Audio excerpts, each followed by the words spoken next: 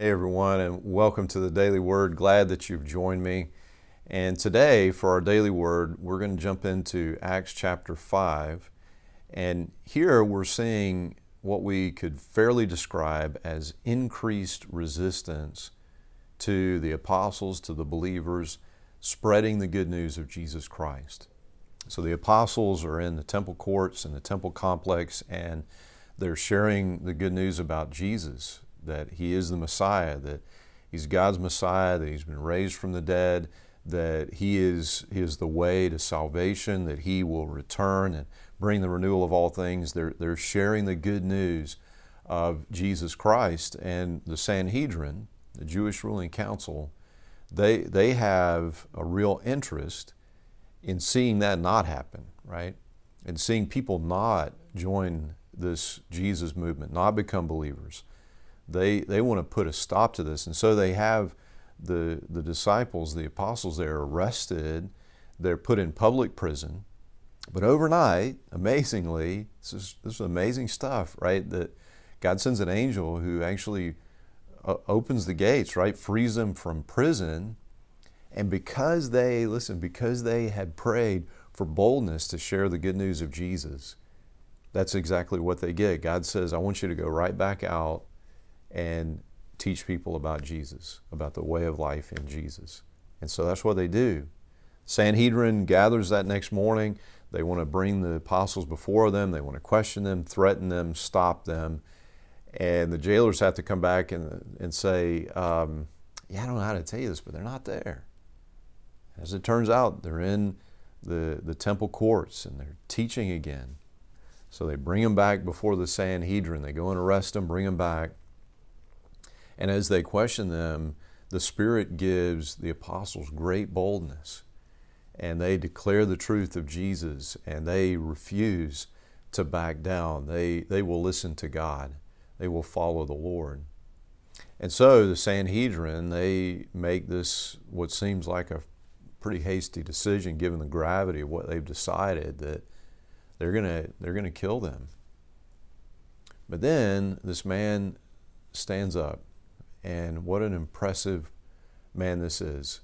A man by the name of Gamaliel. Now, Gamaliel was very well known. He was very well thought of. As a matter of fact, Paul the Apostle, real interesting connection here, Paul the Apostle studied under Gamaliel. And this actually opened doors for Paul because it was impressive to people even to be the student of this well-known rabbi. And so he stands up and he shares about these other would-be messianic movements, that there were these other folks, and he lists a couple of them here. And this is beginning, he begins sharing right at verse 34. And so he shares about these, and as a matter of fact, he shares about this man named Theudas, who has 400 followers, we see here. And if you think about it, it's a real interesting comparison that as Jesus is crucified and raised and he instructs his followers to wait for the Holy Spirit, chapter 1 of Acts tells us there were 120 followers of Jesus at that time. So this guy Theudas has 400, and yet what Gamaliel says about both of these would-be messiahs is that they were put down, they were killed. And because their followers didn't want the same thing to happen to them, they dispersed, they scattered, and they never got back together. Their movement just ceased to exist, which makes a lot of sense that it would. Because if you are killed, then you can't be the Messiah, right? That's kind of how it works. If you're going to be this great king, anointed king, and you're going to liberate the people of God, you got to kind of be alive to do that, right? And so their movements just kind of fizzled out. And then Gamaliel says in verse 38 and 9, so my advice is, leave these men alone. Let them go. If they are planning and doing these things merely on their own, it will soon be overthrown. But if it is from God, you will not be able to overthrow them. You may even find yourselves fighting against God. Now, I would contend, as others have, that that the very existence of the church is quite powerful evidence of the truth of Jesus Christ, of the gospel. Because if Jesus were only a would-be Messiah and not the actual Messiah, his movement would have gone the way that all of these others did. It was just quite natural, it was quite inevitable that it would go that way. But as a matter of fact, Jesus is the Messiah, God's anointed King. And as a matter of fact, Jesus was raised from the dead. And those that we're talking about here, the apostles, they were those who were eyewitnesses. They spent time with Jesus over 40 days on multiple occasions. They spent time with the risen Savior. They knew that death had been defeated. They knew that Jesus was the risen Messiah. And not only that, they have been given the gift of the Holy Spirit. And so God is actually empowering them, enabling them to actually live and teach and witness to Jesus Christ with boldness, right? They have been given the gift of the Holy Spirit, and these believers would go on to give their lives as martyrs. Not at this time. This was not their time yet. This was not the time when God would call them home to Himself. But they would, and they would lay down their lives. And if you think about that, there's a obvious and obviously powerful testimony to the truth of Jesus Christ.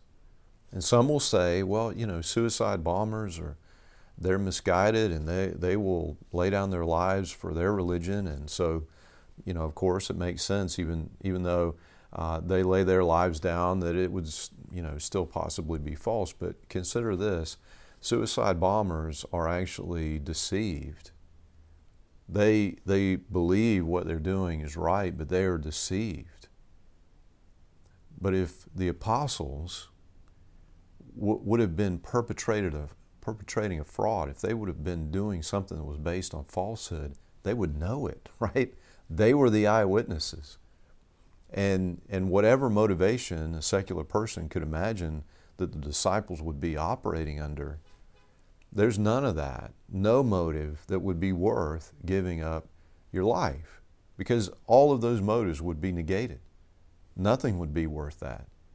And so, as they were challenged, as they certainly were here, they would just simply disperse, but they didn't, and they wouldn't, because they knew the truth of Jesus Christ. And so as we're looking at this, I tell you, the phrase that God gave me was, one of these things is not like the others, right? One of these movements is not like these others, where the followers were dispersed and they just went away and history barely knows anything about them. The Jesus movement is not like that, because Jesus is the Messiah. He is raised. As we put our faith in Him, we are given the gift of the Holy Spirit. Thanks be to God. Amen. Amen. And until we get a chance to speak again, friends, I pray that God would bless you and keep you.